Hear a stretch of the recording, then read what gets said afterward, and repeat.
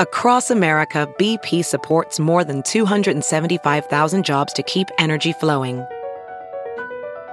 Jobs like updating turbines at one of our Indiana wind farms and producing more oil and gas with fewer operational emissions in the Gulf of Mexico. It's and, not or. See what doing both means for energy nationwide at bp.com/investing in America.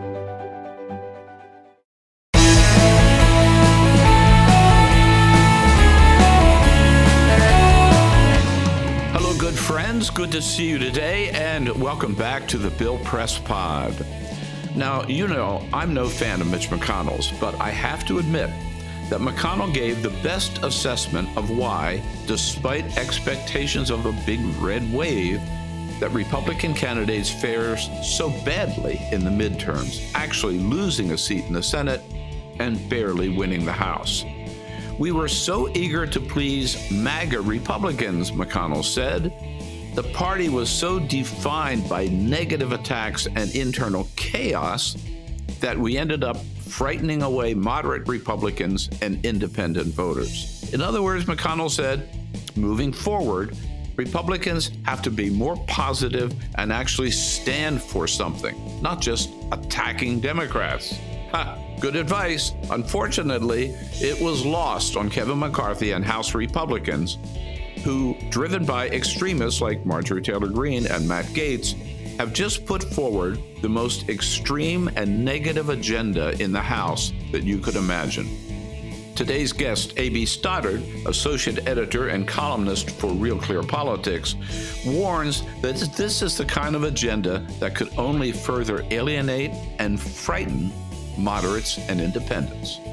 A.B. Stoddard, good to talk to you again, and welcome to the Bill Press Pod. Bill, it's great to be with you. Thanks for having me. So, A.B., in your latest column for Real Clear Politics, I found very interesting. You point out there that after the midterms, Senate Leader Mitch McConnell said one of the reasons Republicans didn't do better was that because all the negativity and the chaos in the Republican Party frightened away a lot of moderate and independent moderate Republican voters and independent voters. He kind of had it right, don't you think? Yes, and I thought that was interesting. The Senate Republican leader had tried in August, as we recall, to warn that some of the candidates weren't looking like winners in what was to be a red wave year. He talked about the words candidate quality.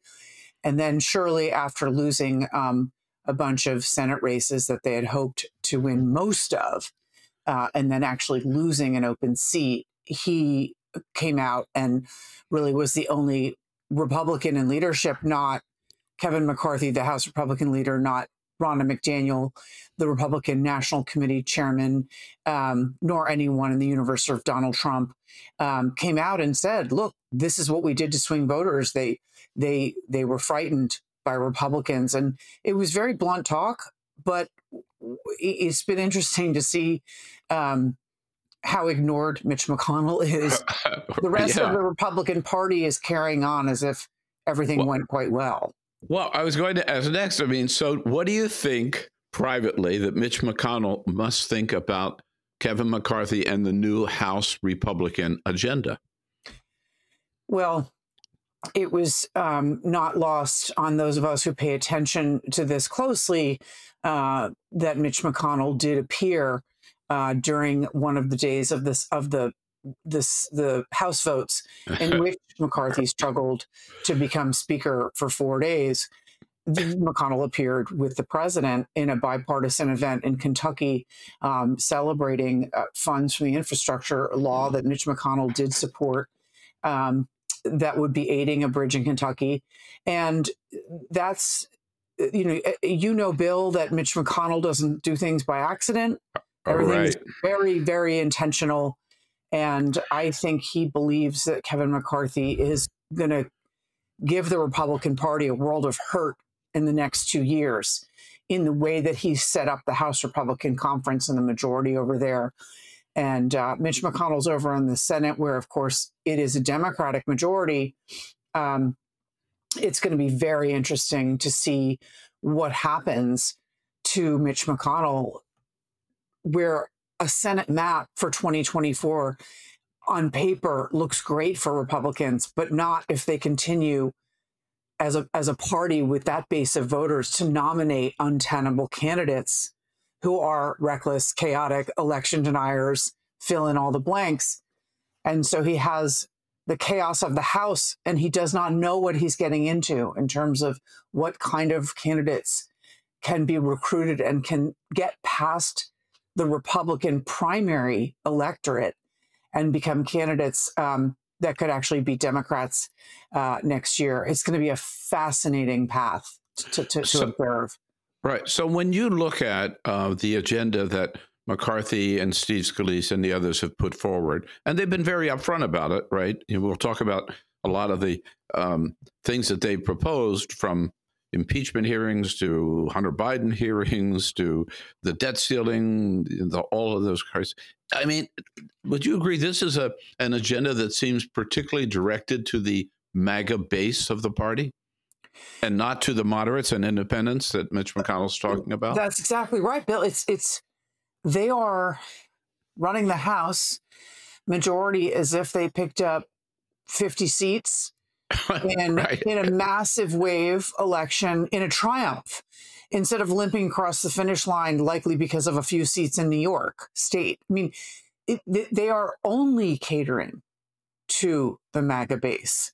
They are not trying to broaden the party and attract the kind of voters that they could win next year to have more than a 4 or 5 seat margin. They're doing the opposite.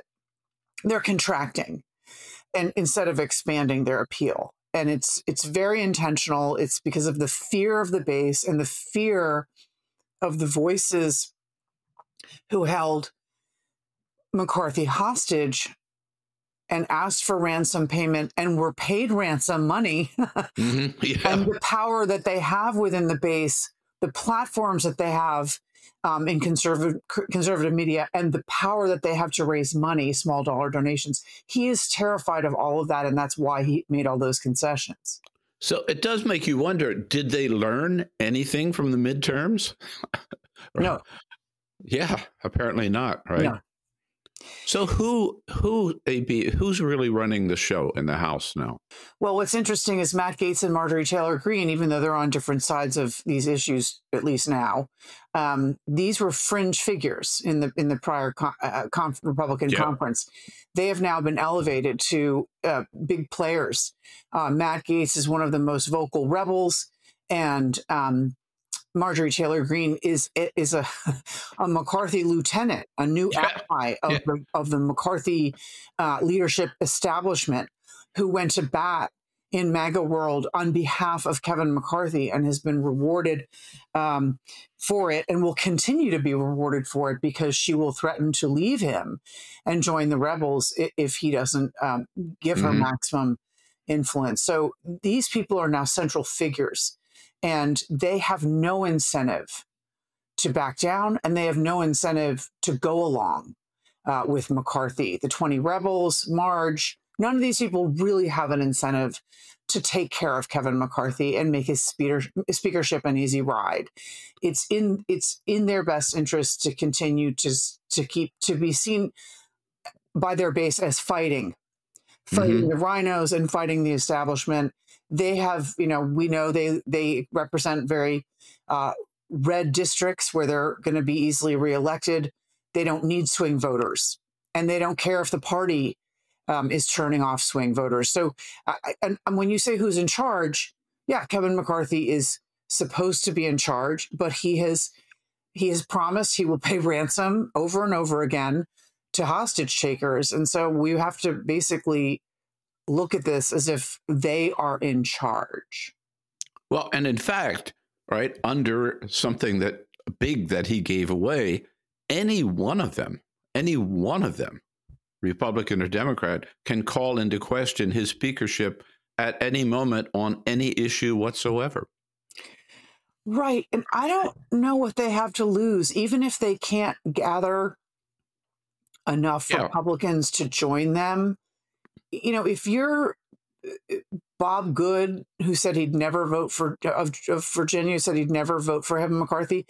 You have nothing to lose if you're raising tons of money off these stands. If you just go to the floor and call a motion to vacate the speaker's chair and pull a stunt that fails. These people are, their influence is amplified every time they do something like this. And so it really is an amazing concession that McCarthy made, because first it was a larger number, then it was 5, and now it's 1. And certainly, obviously, that Republican can join with Democrats and a few other Republicans and bounce McCarthy from the speaker's chair, at which point I don't know what the rebels' plans would be. But Right. certainly McCarthy's going to live under the threat of that every single day, every single decision he makes. Right. Now, I believe it's in your column that, and you've referenced it a couple of times here. I think in your column you call them the fundraising caucus, if I'm Yes. correct. But so, what do you mean by that? Just so our listeners understand. I mean, these individuals really do have an incredibly independent way of raising money these days. Right. So, Bill, Tell us about that a little bit. right. Yeah. We have been watching how Washington functions for a long time, and what's changed is that the parties are really dying. They're on their deathbed. The parties, as institutions, are no longer able to stop insurgencies, fend off those kind of candidates. They're not able to field good candidates who can win general elections, and that's because they no longer have they no longer control the money. People used to need large contributions that filtered through the party or through the speaker. John Boehner, when he was speaker, would show up on the floor with checks to remind people what it would mean if they rebelled against him. Now, someone like Marjorie Taylor Greene, Fred Upton, who just retired, he was the Energy and Commerce chairman, one of the most powerful committees in the House. And he said Marjorie Taylor Greene can make more on Snapchat or Instagram raising small dollar amounts in a quarter than he used to make as a chairman. He used to raise as a chairman in a cycle. Wow. This is an entirely different shift in the mechanics of how you fund your campaign. And if you can be rewarded for outrage and lies and being in Congress without even a committee assignment, as Marjorie Taylor Greene was in the last Congress, you don't need the leadership, and you are not afraid of them. Yeah, and that is new, as you say, from the kind of politics we've been covering and following for a long time. Certainly different than when I was Democratic State Chair of California a long time ago. So let's talk about some of the items in this agenda and what their appeal might be. So, let's start with the debt ceiling. I mean, so I'm paraphrasing, but the promise, it sounds like we will not raise the debt ceiling without massive cuts in spending across the board, maybe even some military cuts in spending, and we're even willing to shut down the government if we have to get it. Now, first of all, AB, this is nothing new, right? This has been tried before. Yes. Not very successfully before. Well, what's so interesting is that last time there was even a threat of a debt default in, I believe, 2011, we suffered a credit rating downgrade. These events rattle global markets and are obviously the actual default itself would be catastrophic, and that we haven't gone there. But this flirtation with it is also quite costly. And so this idea that the rebels are using the threat of it because they believe that gives them good leverage is very reckless. And we're not in a good place here with McCarthy promising them steep cuts, because the Biden administration has said all along that we pay our debts on, that we already owe, and we're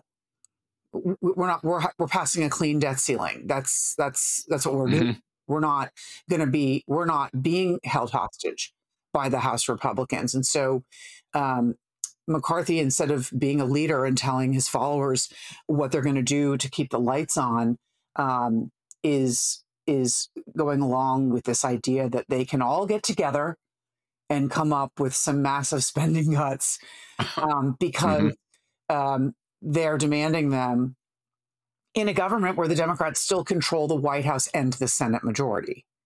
Right. So it's kind of ridiculous, but these rebels have to continue to telling their audience and the base that they've got Kevin on their side, and McCarthy is likely to get, to allow them to indulge them until the very bitter end. And then what's likely to happen is he's going to work with a Senate Democratic majority and a Democratic president and cut some deal where the rebels get to vote against it, but enough reasonable Republicans will vote with Democrats.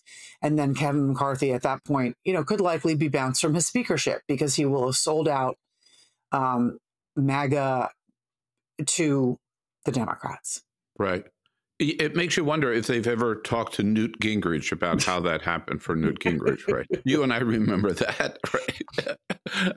Yes, and John Boehner remembers that. I mean, he was trying to get through the fiscal cliff and everything else with the threat from Ted Cruz in the Senate telling people on conservative media all over the country that the Republicans had the votes to defund Obamacare and they just had to find their nerve.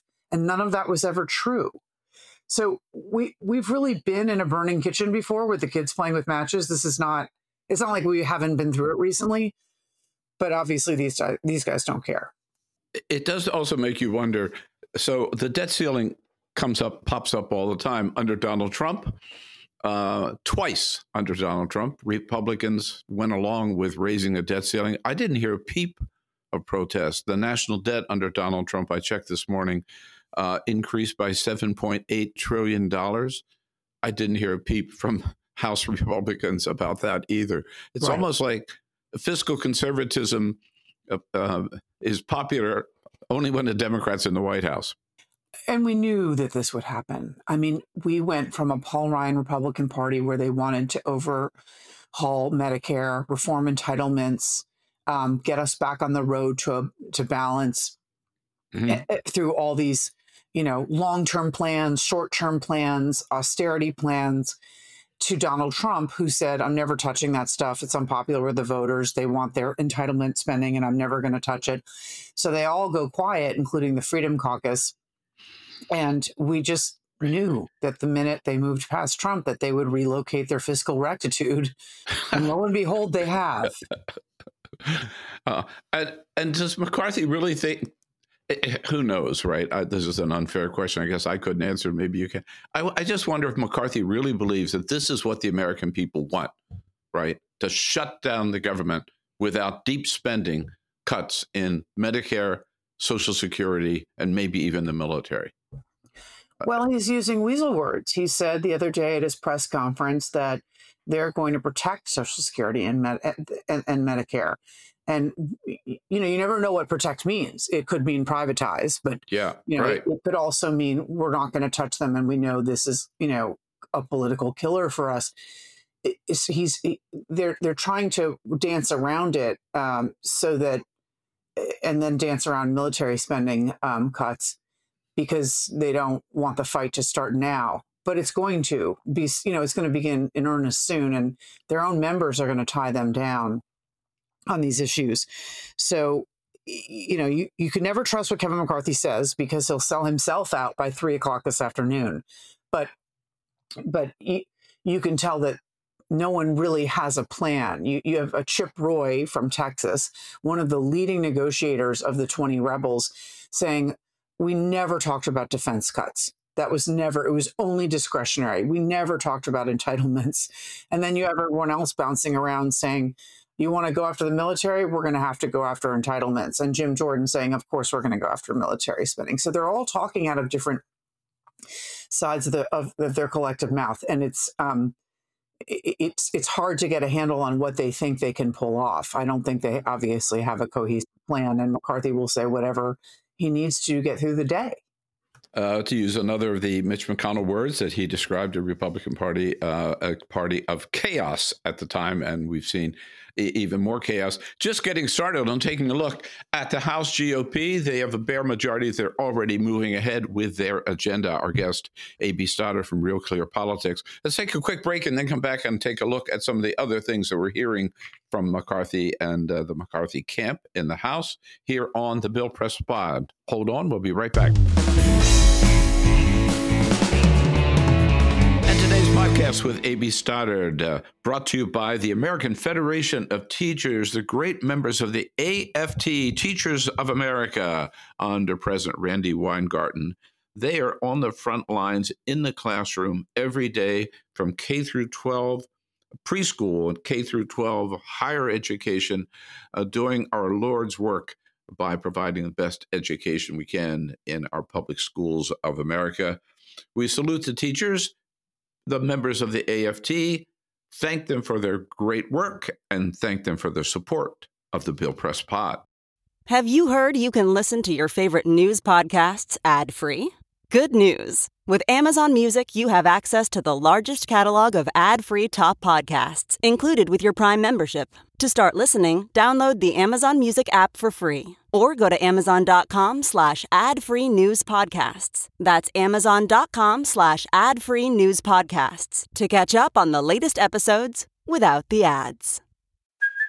Hey, it's Kaylee Cuoco for Priceline. Ready to go to your happy place for a happy price? Well, why didn't you say so? Just download the Priceline app right now and save up to 60% on hotels. So whether it's Cousin Kevin's Kazoo Concert in Kansas City, go Kevin, or Becky's Bachelorette Bash in Bermuda, you never have to miss a trip ever again. So download the Priceline app today. Your savings are waiting. Go to your happy place for a happy price. Go to your happy price, Priceline. As you write your life story, you're far from finished. Are you looking to close the book on your job? Maybe turn a page in your career? Be continued at the Georgetown University School of Continuing Studies. Our professional master's degrees and certificates are designed to meet you where you are and take you where you want to go. At Georgetown SCS, the learning never stops, and neither do you. Write your next chapter. Be continued at scs.georgetown.edu/podcast. And we're back with today's podcast. Our guest, A.B. Stoddard, who is the associate editor and columnist at Real Clear Politics, and whom you see often on CNN and MSNBC, cable TV. A.B., it's good to have you back. So the first week that they're in power, Republicans already moved on a couple of fronts. First, they voted to cut the funding in the omnibus bill for the IRS to hire 87,000 new employees. They call them agents, right? Again, one wonders if this is what the American people want, but they claim it's going to save taxpayers all this money and get the IRS off our backs. This is an interesting one, Bill. I understand that the IRS is a long time, bipartisan punching bag and everybody loathes it. But I don't, first of all, they're not being entirely truthful about what the savings are. It's not 87,000 new agents or auditors or, it's over a many year span, and it replaces some people who are going to retire and attrition and all sorts of things. It's not exactly what they're describing, but it is really strange when you step back and think the Republican Party is telling America that we're going to aid tax cheats. It's kind of strange. No, I've been laughing, but it really is to me how they could get there. And by the way, I think we should point out, as you've seen, the Congressional Budget Office said that you're actually cutting $71 billion over time, not $80 billion, but you're losing by this $186 billion in reduced revenues because more people are going to be cheating on their taxes. So you spend 80 to lose 186. Why is this a good deal, right? I have found so often since the rise of Donald Trump that Republicans treat their voters often as if they're not informed. And that's just an that's an objective statement. That's what they do. They talk about things in a way as if no one is going to read the fine print, understand what it really means, sniff around. This is just another, it's one of those examples. They think it's a bumper sticker and that's all they need. Yeah, right. All right. Now, here's one thing that the American people really want, right? Which is another investigation of Hunter Biden. Yeah. Right. Fasten your seatbelts. We're going to get it. Yeah. This has been obviously just like a real North Star for the Republicans for the last few years. And it really, it's very unifying. There's really no one that objects to this except for maybe Mitt Romney. There's just no pushback from even the moderate Republicans on this. So that is going to be a big focus, along with, the potential look into Joe Biden and Joe Biden's brother. So they keep talking about how they're going to be probing the family finances of the Bidens. Hunter is a really, really troubled person. And so this is a really particularly ugly prospect, right? That this is going to be a day in, day out focus on this man who is an addict, who has a really unstable personal life and professional life. And this is going to really, really, really crush their family. And Republicans know that. So while it's going to be very exciting for the Fox News viewers, I really wonder, several months into it, whether or not it's going to really boomerang on them. And I wonder how many people, I'm not sure that many people remember, but the Senate, when it was under Republican control, they did their own. Ron Johnson was in charge of it, right? The Homeland Security Committee, they did a months-long investigation of Hunter Biden.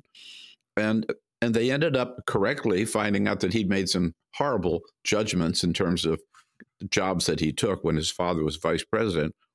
But they concluded that he was guilty of a conflict of interest, but there was no impact on U.S. policy and no criminal activity. Duh, right? But Bill, those are small details.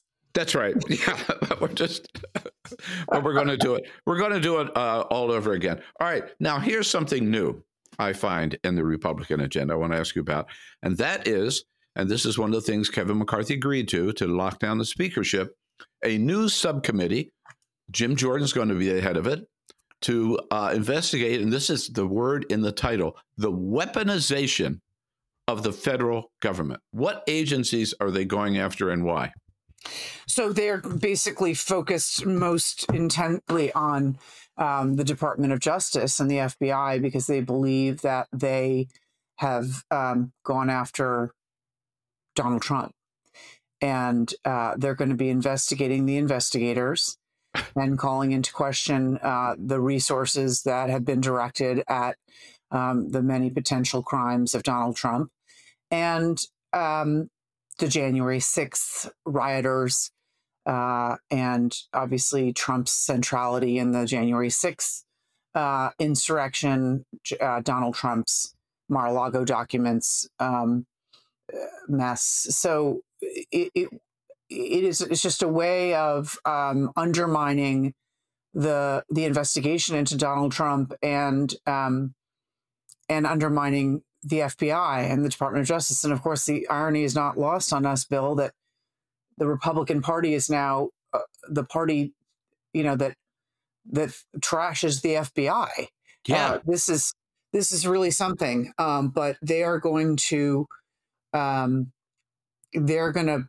them through the paces, and they're going to have all these hearings, and they're going to raise money off of screaming at these figures in these hearing rooms. And that's the intent. That is literally the intent, is to demoralize the investigators, call into question the investigations, and raise money among MAGA voters looking like champions of people protecting Donald Trump. So let me be sure I get this clear. There is an attempted coup against the United States government. We were there, we saw the footage. January 6th happened.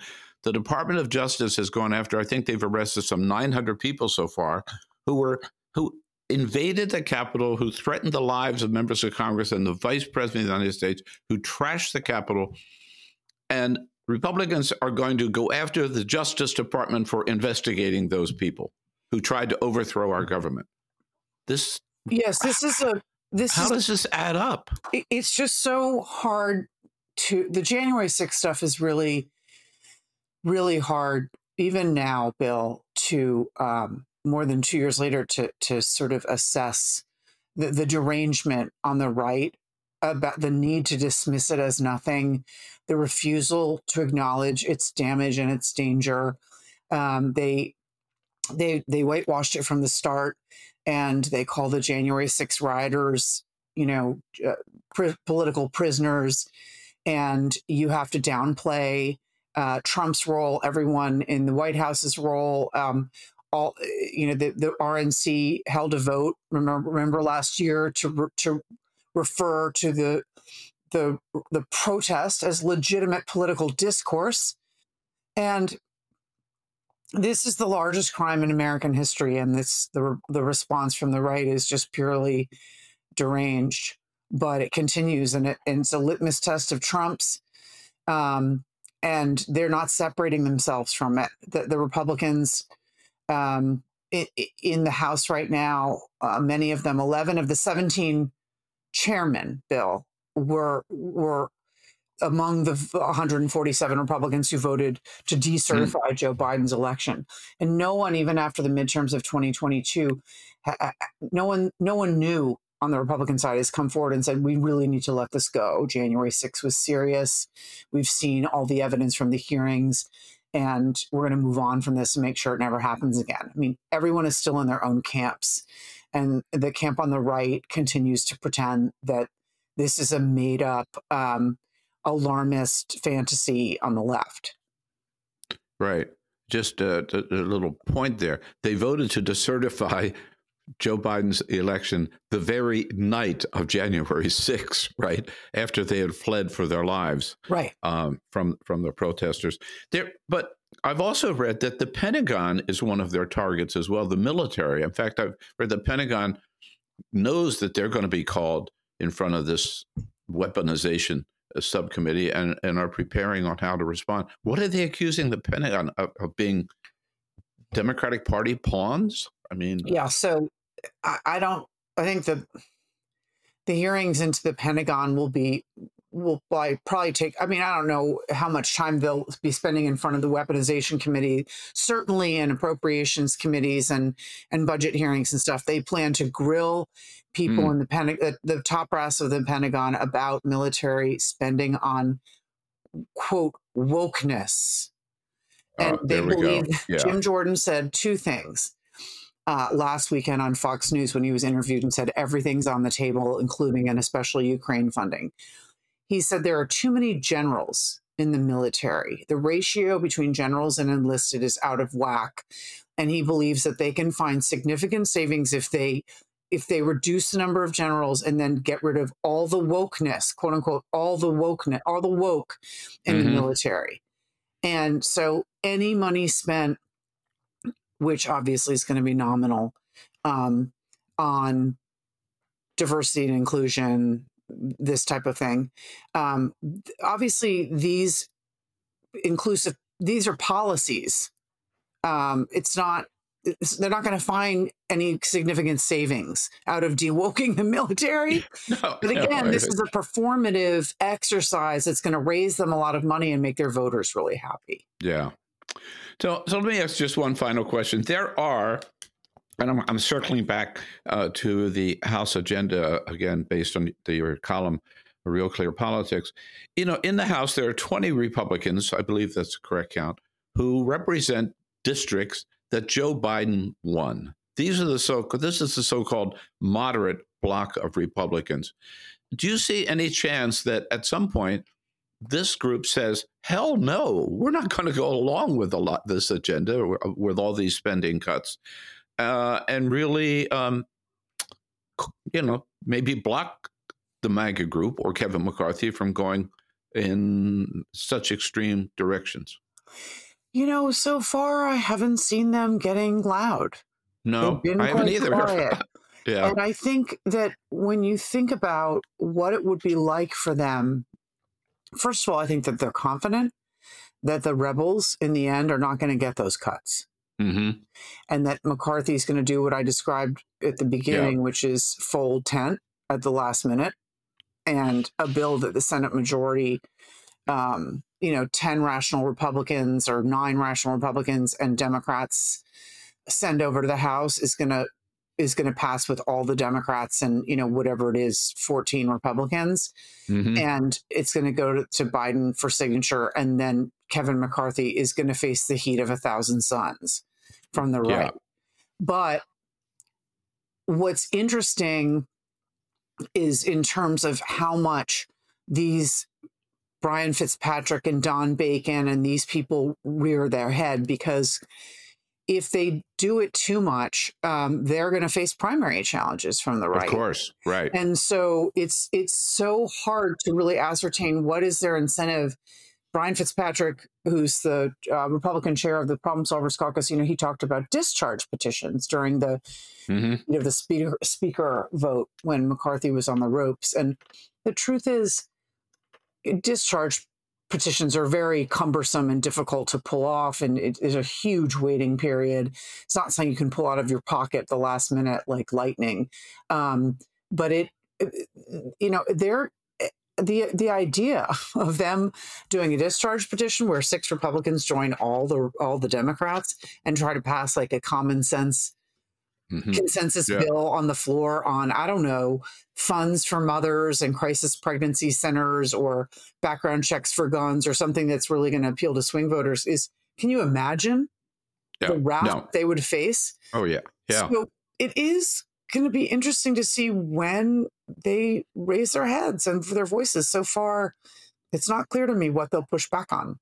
I know a lot of people are counting on that, right, as a way out of this madness, but I'm not one of the people who counting on that.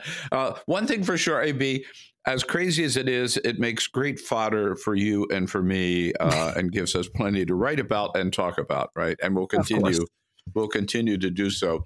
And with that, tell us how people can follow you and find you when you're not here on the Bill Press Pod. Well, that's an interesting question. I'm actually not on Twitter, Bill. Yes, okay. I'm a little bit of a granny when it comes to social media. I'm on Twitter anonymously as my news feed. So they'll have to find me at Real Clear Politics. And I also contribute to The Bulwark, and I'm a guest host on Sirius XM, POTUS Channel 124. But that's, you'd have to bump into me. Well, there's some good locations there and pretty easy to find. Real Clear Politics and The Bulwark, both great sources, by the way. AB, thank you so much for all your good work. Thanks for our friendship over the years, and thanks for joining us today on the Bill Press Pod. We'll talk again soon. I appreciate you, Bill. Thanks for having me. And that's a wrap with A.B. Stoddard. Again, you can follow her at Real Clear Politics and in The Bulwark and see her occasionally popping up on cable TV.